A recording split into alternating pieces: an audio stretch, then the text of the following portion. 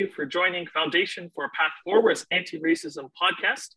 Our guest today is Yun Alicia Yao, who is the Executive Director for almost over 5 years now of the Chinese Community Policing Center in Vancouver, BC. She's had an incredible and impactful career, and over the last few years has accomplished, while doing that work, also an executive MBA from the Smith School of Business at Queen's University and an executive MBA from Cornell University.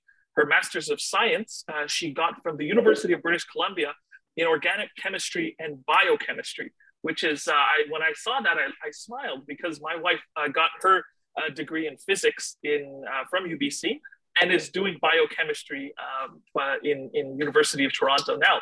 So there's a lot of similarities there, and it's always great to see women succeeding and excelling in STEM and business and community work. Alicia, welcome to the podcast. 你好吗? 我很好. Thank you for inviting me to this podcast, and it's my pleasure to share my personal journey. Thank you for joining. Again, we connected originally a few months ago, last May 2021, on the Stopping Asian Hate, Asians and Allies United event. And that was a really impactful experience because, as you know, during COVID-19, there was an increase in hate crimes against the Asian community. Vancouver has the unfortunate designation of having been labeled as the anti-Asian hate capital of North America.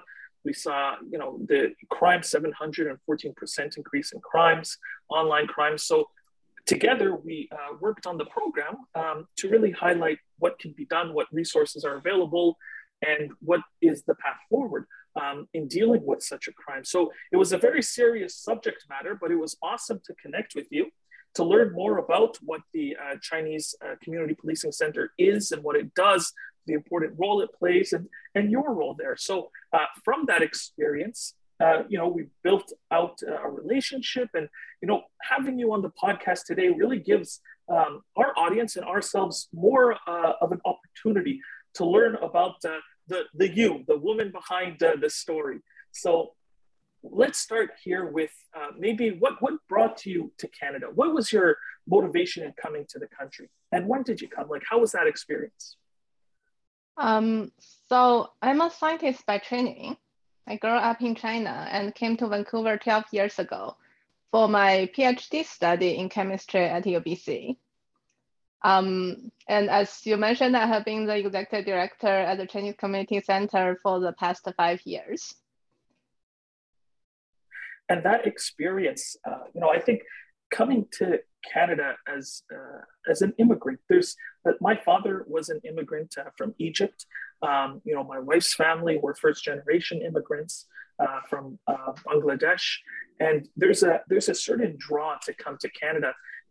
And I think one of the opportunities, as you said, is the ability to pursue higher education and then contribute to society. So your background is as a scientist. What was it that made you take those skill sets and then go into learning executive management roles, joining community services? How did that transition happen? So it has always been very important to me that my work would benefit people and the community. So when I came here for my PhD study, I chose a research project to discover potential drugs to heal parasite disease, which could lead to death. Along the way, the more I interacted with people, the more I wanted my work to directly contribute to other people. And around 2 years in, I made the decision to change career.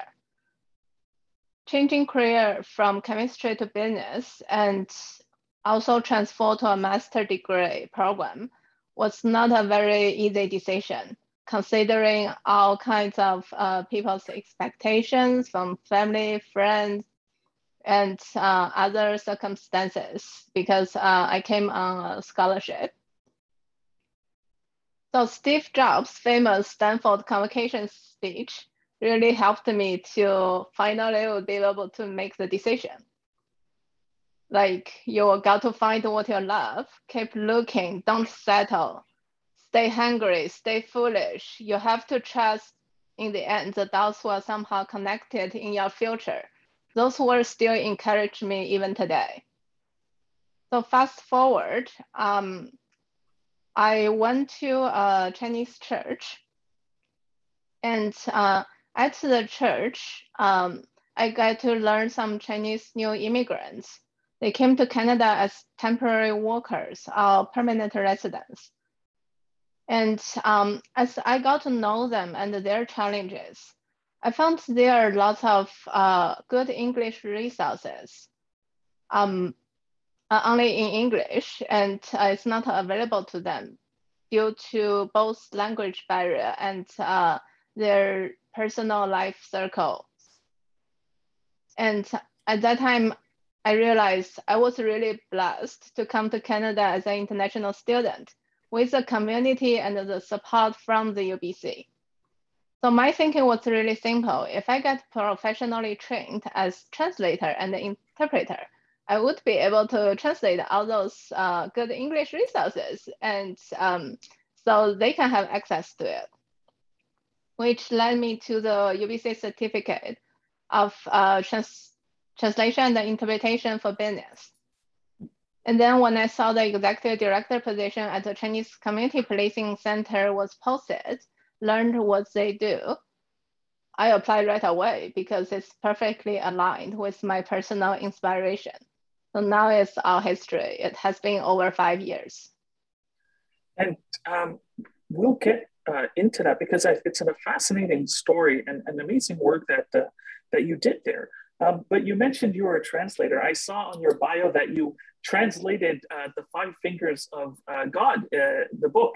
So why don't you tell us about that? Because to be a professional translator is something that requires such a skill set in not only the languages of different communities, but also the cultural understanding to effectively conduct translations and meaning.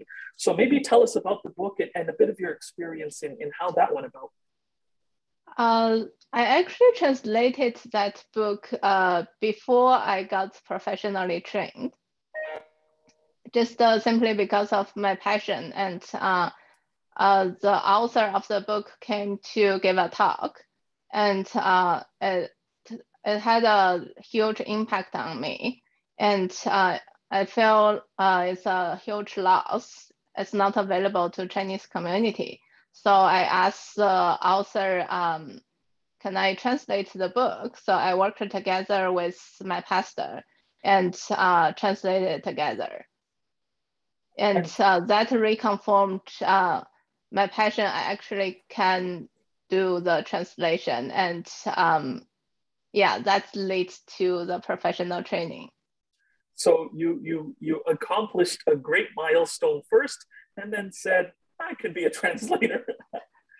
That's amazing. That's amazing. And you know, sometimes it's experiences within a spiritual context that really help motivate our choices and our decisions.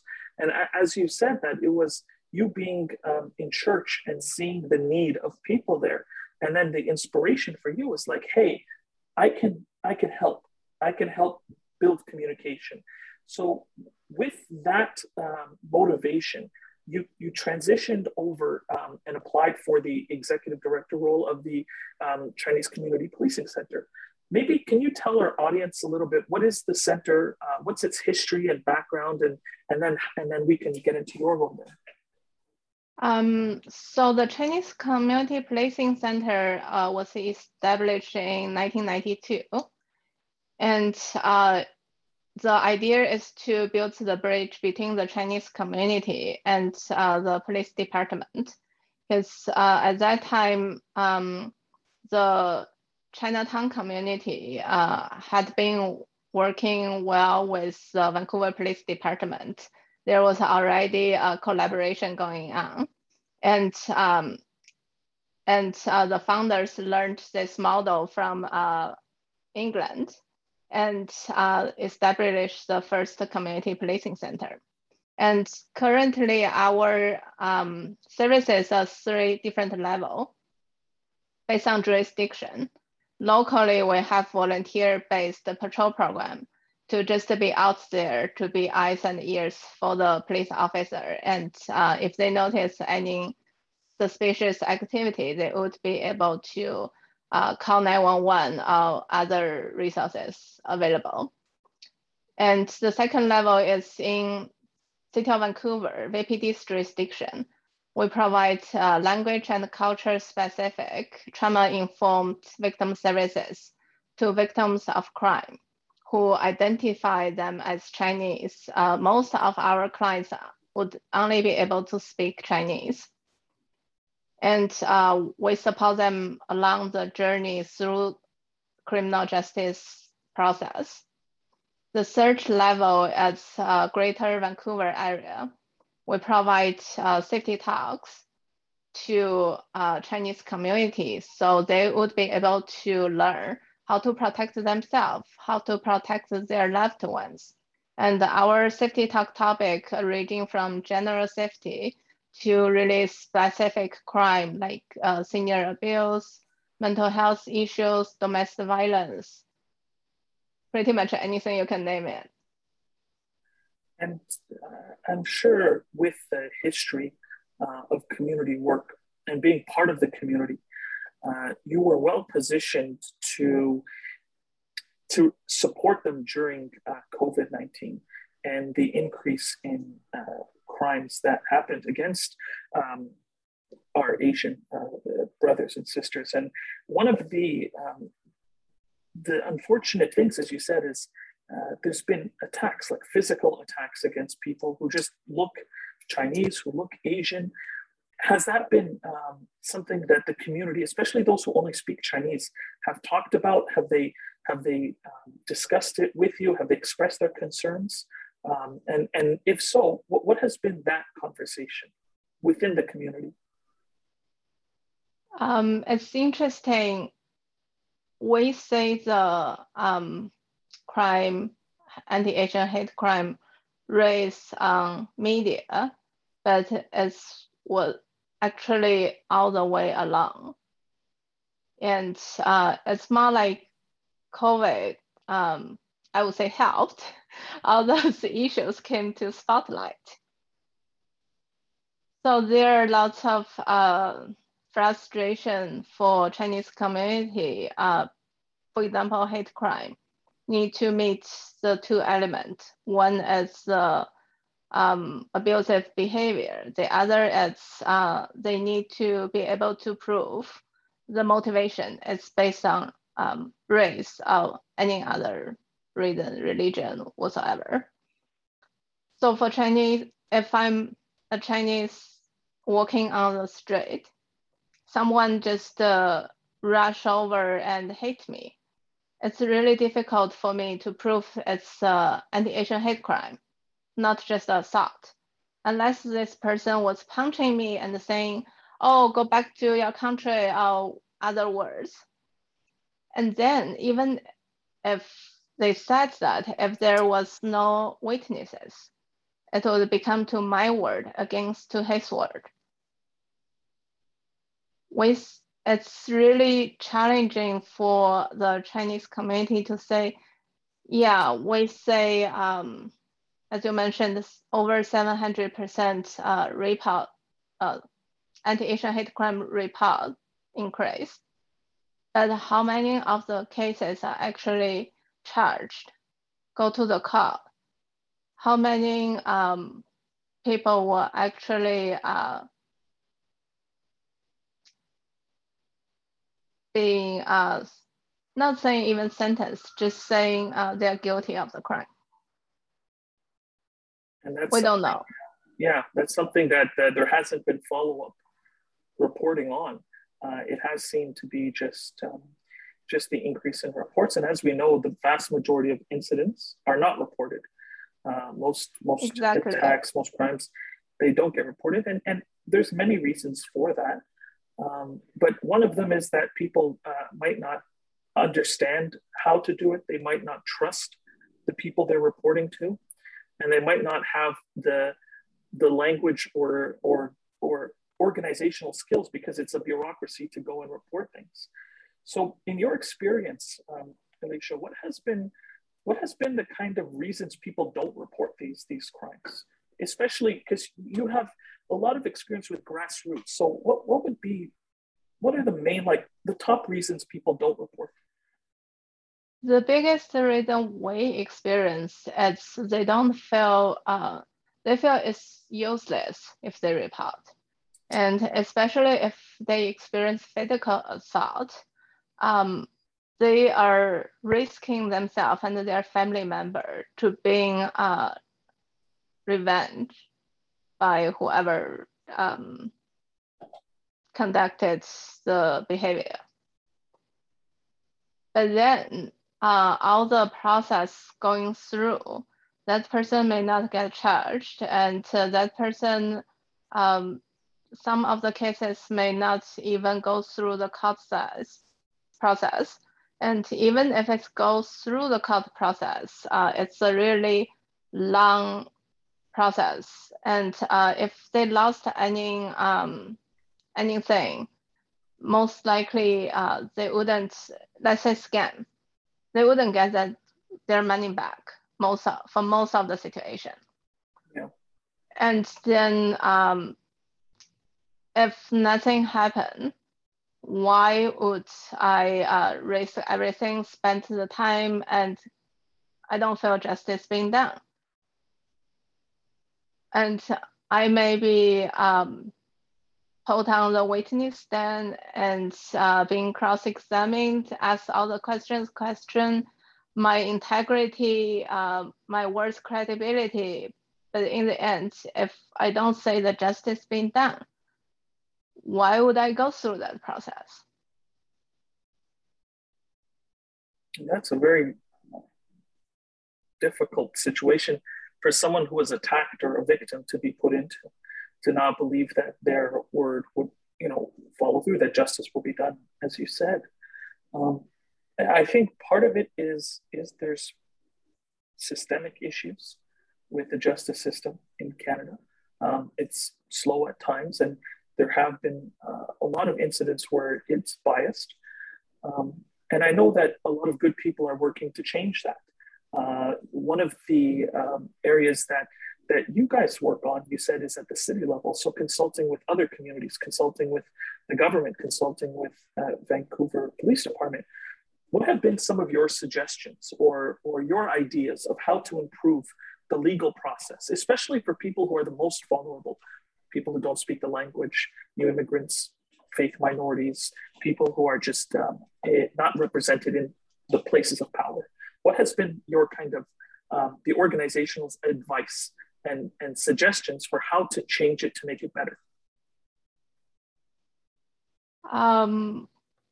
One area, of course, is to understand what the victim had to go through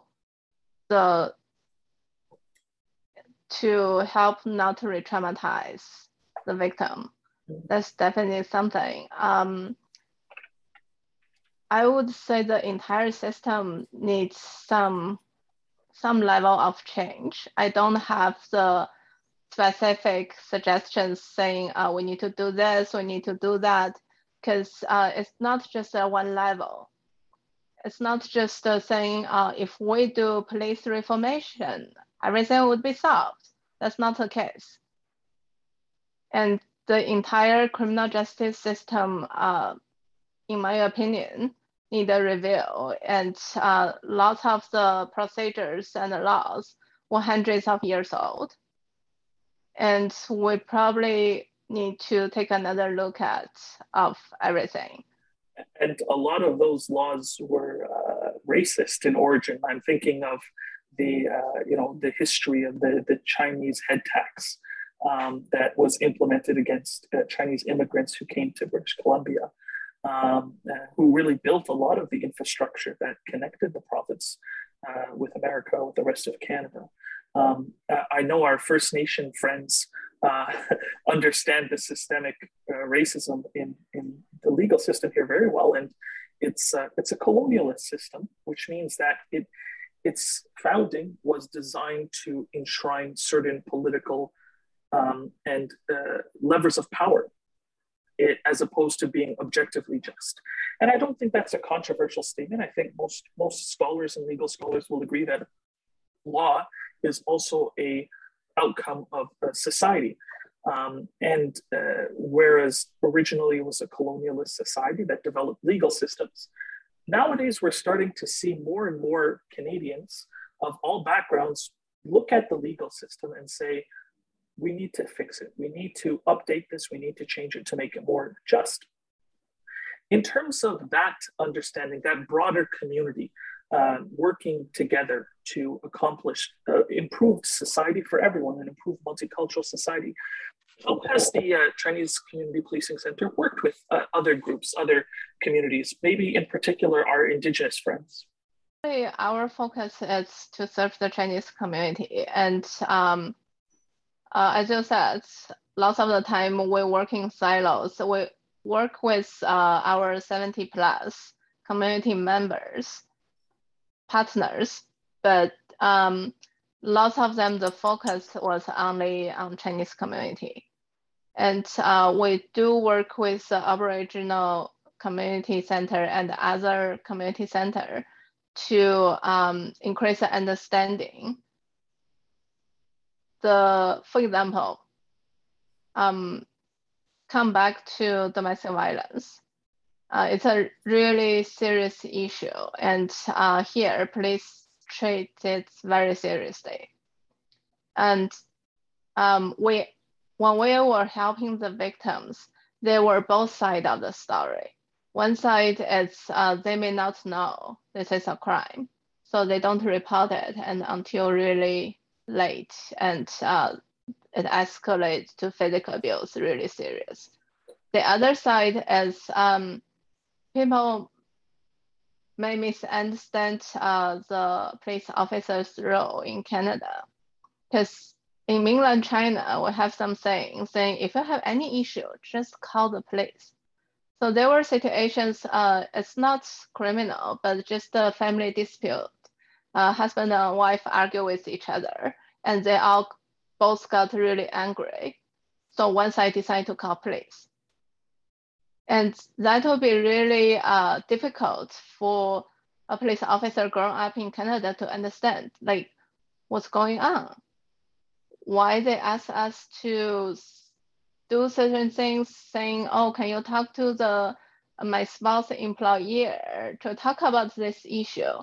And when we treat it really seriously, they say, no, we don't want the other party to get punished or hurt. We just want you to act as an arbitrator to help us with our marriage issue. That's a very interesting cultural difference. So police officers as marriage counselors. So I think that's a great point about the different perspective and what a police officer is supposed to be doing. And I think part of your role is to educate both communities, the officers about what maybe the Chinese concept of a policeman is, or police person, and then also the community of immigrants who are coming in about what the police officer's role in Canada is. So what has been that experience, that educational experience like? What has that been like for you? It's really interesting experience. For example, for Chinese community, if they hasn't experienced any crime, when we explain to them, they will be really understanding and saying, oh, okay, this is how it works here. And we also have some like victim of crime. For them, it's really frustrating, saying why they don't provide the help I need. But what you need is beyond the police officer's role here in Canada. And emotionally, both emotionally and practically, it has been really challenging for them. From another side, the police officers, at the beginning, when they didn't understand there is this culture background, how it was like in China, they would feel really frustrated, saying, I don't understand, like, what's going on? And after we explained, they said, oh, now they understand more. And some of the police officer would recall the previous incidents they answered to, saying, oh, that made sense now. Yeah, that's funny. Because one of the things that we take assumptions that police officers are the same everywhere, whereas it's not true. And we've done interviews with communities who have come from countries at war or civil war. And for them, the police officers are seen as a threat, like they're dangerous, like they don't go to the police because they're afraid of the police. Whereas your experience is like people go to the police because they think they do everything, which is the opposite of that. So, that goes to show the importance of cultural competency and building awareness. So have you done cultural competency workshops or educational seminars or events with government, law enforcement, or other organizations? We didn't, because we're a small organization, and we know there's some other big organization was advocate for that specific area. Generally, at Chinese Community Policing Center, we don't do lots of advocacy work. Yeah, it's mostly a grassroots with the immigrants direct work with people who came to Canada. And what do you spend most of your time doing then? Like what takes most of your time in terms of engaging with the community? What are the big issues? Well, I would say there are many big issues.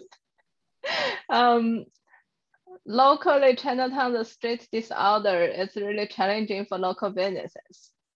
And as customers, if the street is not clean and they don't feel safe, why would I go to visit the shops? And then without customer, how could those businesses survive?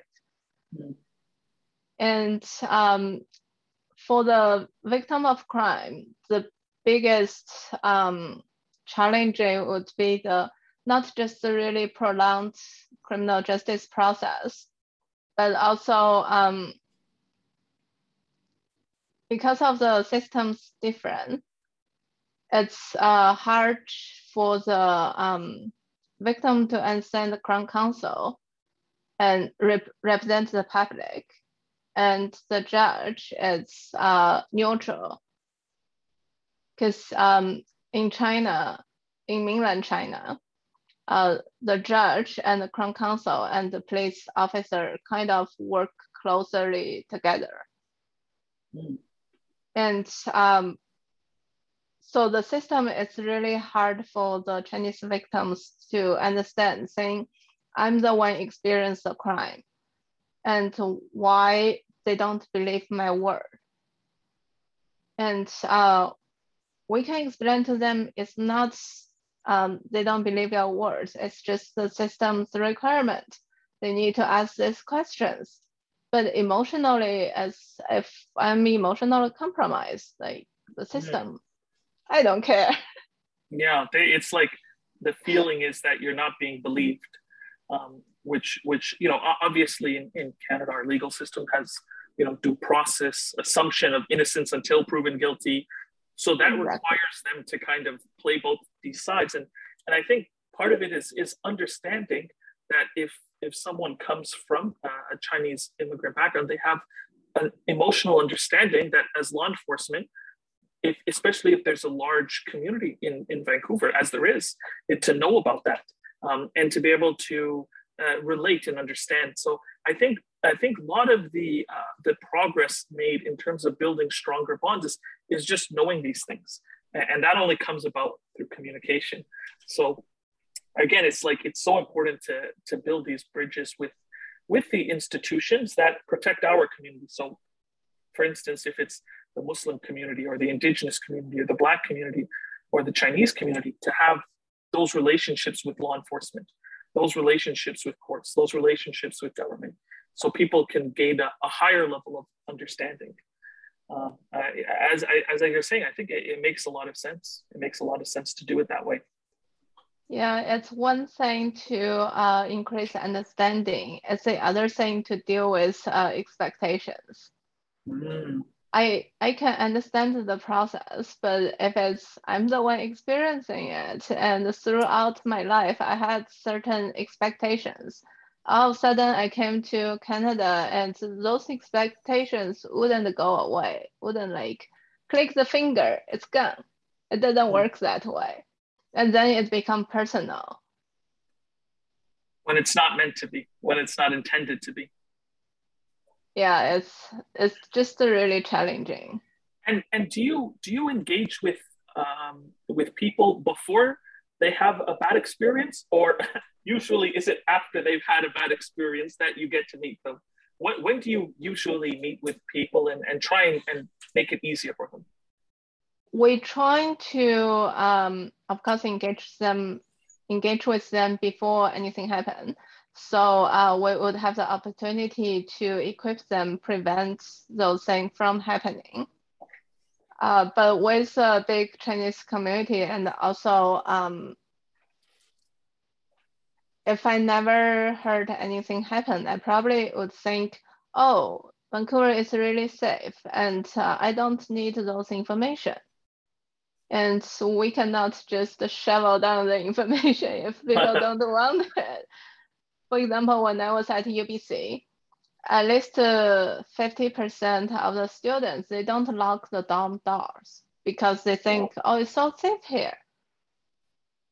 And even their report, like just generally, over 60% of residential break and enter was because people didn't lock the door, didn't close the window, and it's easy access to the theft. Wow. So there's that kind of belief that everything is so safe, so you don't need to take precautions. Yeah, we had people came in, reports crime, saying their purse was stolen at a restaurant. And when we were trying to help them reporting, what happened was that person was having a meal alone and just leave their purse on the chair when they went to the toilet. And then after they came back, it was gone. Wow. So I guess on the one hand, it's good that Vancouver has a reputation that it's very safe, but on the other hand, it's like the safest place in the world still has, petty crime, still has kind of biases and challenges that people need to be aware about. Yeah, definitely. So raising the awareness and to let people open to those information and think they need it, that has been like where we both spend most of the time. And do you connect with people mostly in the real world or online or on WeChat, or how do you connect with people mostly? Mostly in the real world, so called in person, or phone call. Yes. Oh, okay. So there's like that kind of personal touch. Yes. So people know if they have a problem, they can call us, even if it's outside of our expertise. We will refer them to reliable resources. People would call us saying, oh, we were on our trip to Banff and my car is broken. What do we do? So you guys are a one-stop shop for everyone's needs. Yeah. And that's very powerful to be able to, and maybe a great responsibility too, to be like that resource for an entire community. Yes, definitely. And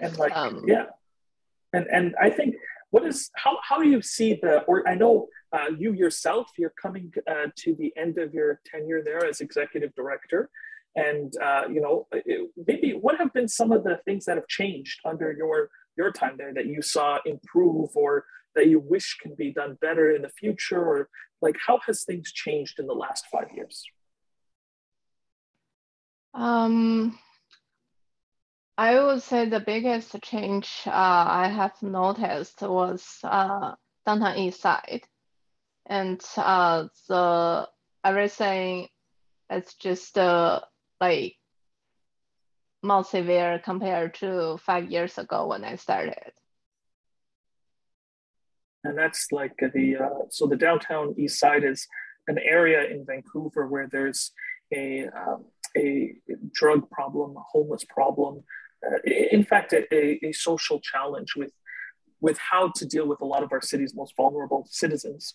And how many do you estimate are of Chinese background or Chinese immigrants? That's You mean people who are living on the street? How much percentage?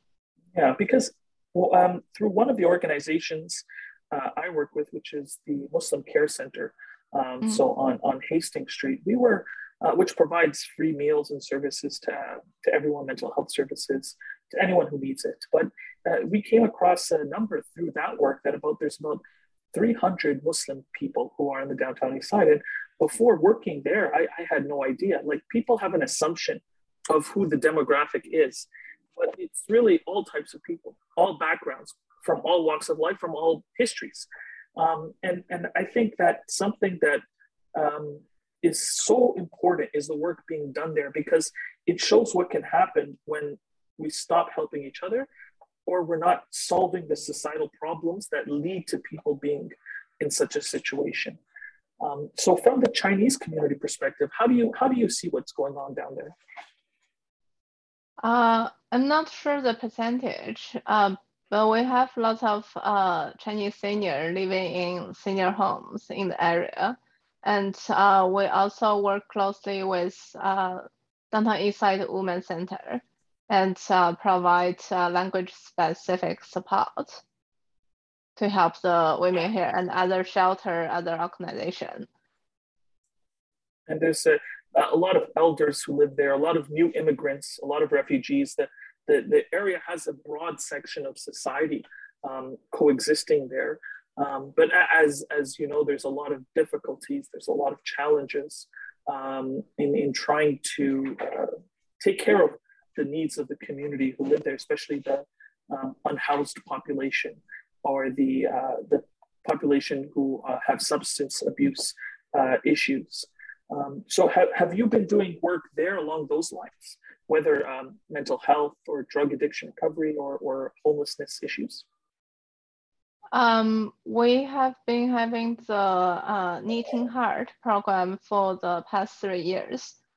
We organize Chinese seniors to knit toques and scarves for the downtown east side homeless neighbors. So every year, in the past 2 years, every year we pretty much giving out 100 to 200 packages. Oh, wow. And to help them feel like they are cared and hopefully keep them warm in the winter. Especially, Vancouver winters they do get cold. And I think this winter is supposed to be one of the worst in a long time. So to have that service is very impactful. And it is interesting how you're saying over the last 5 years, like, it seems to have it's not working. Things have gotten worse. And part of that can be due to the fentanyl crisis, which is just impacted a lot of people down there in a very negative way. Have you seen any good signs, any signs of improvement, or things that you think that are in the right direction? I think early this year, City of Vancouver has a street cleaning pilot program. And I know business all really welcome the program. The streets definitely look cleaner. And just a better environment make everyone feeling good. So that goes back to what you were saying earlier about the businesses needing clean streets, so that customers will come and it creates economic movement. Exactly. And I think one of the things that is so important is how all the communities tie in together. Like the Chinese community has been in Vancouver since the very beginning. You know, I think the Vancouver Chinatown is one of the oldest in North America, and it has designated status. Is that correct? It's recognized as being a historical site. It's yes. The Chinatown Vancouver is assessing the possibility to apply for the UNESCO designation. Oh wow! So it's like an international recognition from UNESCO. Hopefully, it's under the process of evaluation, and it's a long process. It's probably like would be next 15 years. If wow. Yeah, it's a really long process. So hopefully, Chinatown Vancouver will be able to get a destination, and it would help the entire community and pull resources together to facing some of the social issues. Yeah, we really all need to work together. Agreed. And, so much of what this last couple of years have taught us is that we are really connected. Like, no matter what people think, like we are actually very, very dependent and interdependent on one another. And organizations such as yours play a big part in helping address specific concerns within the wider community, because people don't necessarily always see how everything influences each other. And if you take one part out, things can be collapse. So where do you see the organization going? And I know you're leaving soon, and we'll get to that in a minute, but where do you see the Chinese Community Policing Center going? What's the direction it's going to go in the next 5-10 years? I would say, as this is really generic, just the Chinese Community Policing Center would continue be the bridge between the community and the criminal justice system. That's the general direction. I don't expect that would change. And specific program, it probably depends on the current situation. And we're always trying to come up with more innovative idea to address the root cause of those issues. And the root causes of a lot of the issues, especially the discrimination, the racism, what spreads it, at least in our research, we found it to be online. So there's a lot of anti-Chinese memes, racist comments, things like that. Have your community reported those experiences online? It has been there like all the time, and I would say for decades. It's not just recently. And if we talk about reporting, where does that go? It's like, yeah, we can report it, and then the website can say, put it down. But if people think it's funny, and they're going to spread around themselves. Mm. Yeah, I think there are some, like, we really need to work together and understand each other and see each other as individual human beings, not just a label of groups, and you're Asian, you're Chinese, whatsoever. If you ask me, I would say Chinese culture would only have two things in common. We care about families. We love food. For the rest, like each city, each province, or each individual family could be really different. And that's within one country.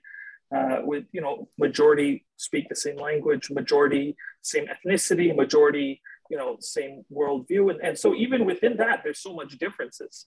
So I think that's a very good point, because part of what we're seeing is the trend towards people living their real world life online.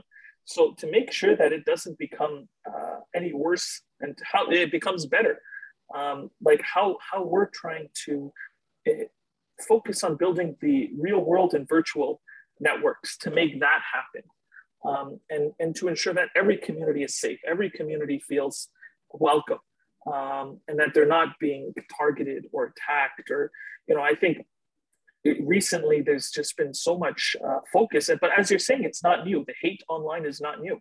It's been there for a long time, since the beginning. And with the increase in memes, and what have you had people coming to the office saying, like, we're upset about this, we don't like what we're seeing? Or have people just been mostly like, it is what it is, we can't do anything about it?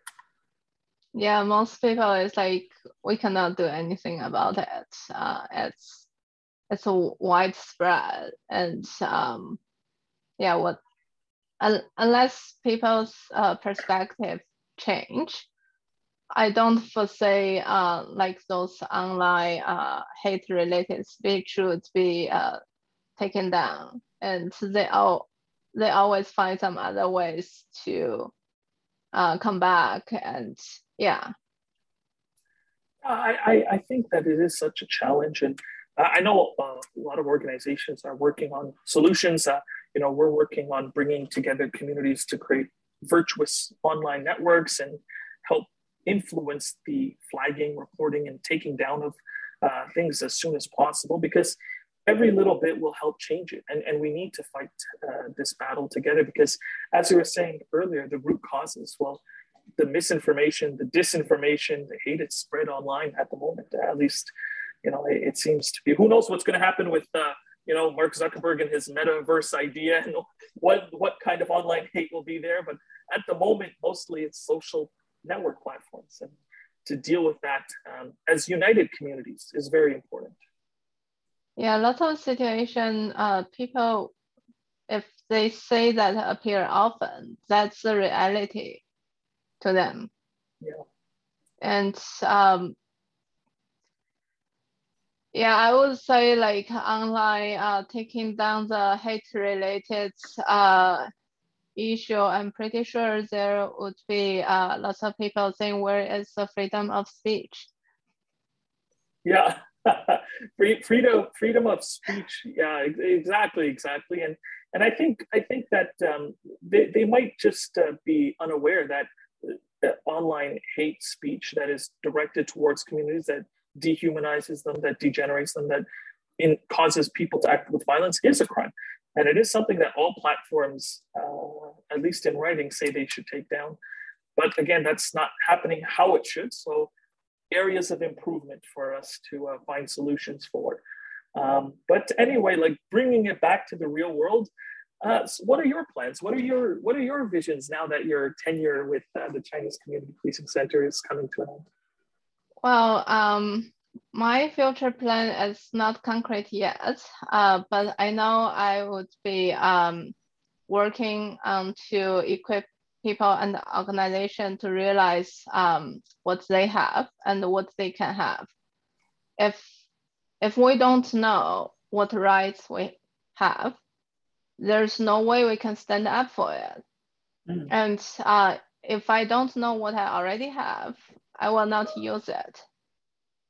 And I would also love to continue working with like-minded people like you to find a solution, sustainable solution, not just saying, oh, here this thing rising up, we deal with this. And then the next thing coming up, we're all rushing over to find another solution and then band-aid this. It just doesn't work. Yeah, it has to be holistic, systemic, and long-term. Yeah, and in my opinion, criminal justice is just part of the justice. And if everything comes down to escalated to criminal justice level, there's already like not much the system can offer us. Saying systemic change, it's one thing, but like how to help people better understand each other, and how to minimize those chances of injustice happening, and reduce the negative impact of those injustices is something else. And also, how to let people understand that justice is not just one person or one group's justice. Like when we're trying to promote one thing, it helps with some people's justice. How about the other group? So I don't think, let's say we have anti-Asian hate crime, just focusing on this, we would be able to find a solution. Like you said, we really need to work together with all people with different backgrounds. We all experience similar injustice in different directions, scenario. Yeah. I think those are very powerful words, and agreed completely. Justice for everyone, and a fair, a just justice for everyone, and addressing it holistically is the way to go. And again, thank you so much for spending time with us today. It's always a beautiful experience to gain insight into another community, another understanding, another lived experience, because so often we're stuck in silos. So thank you, Alicia. Thank you for helping me to break down some silos of thought today, and as we learned more about each other. And if you have any final words for our audience, anything you want to say to them as a follow-up or an invitation or an idea, I give the final word to you. Thank you again for the invitation, and it's always a good conversation with you to discuss those meaningful topics. If I would give a final word to our audience, it would be keep the hope up. Doesn't matter what's the circumstance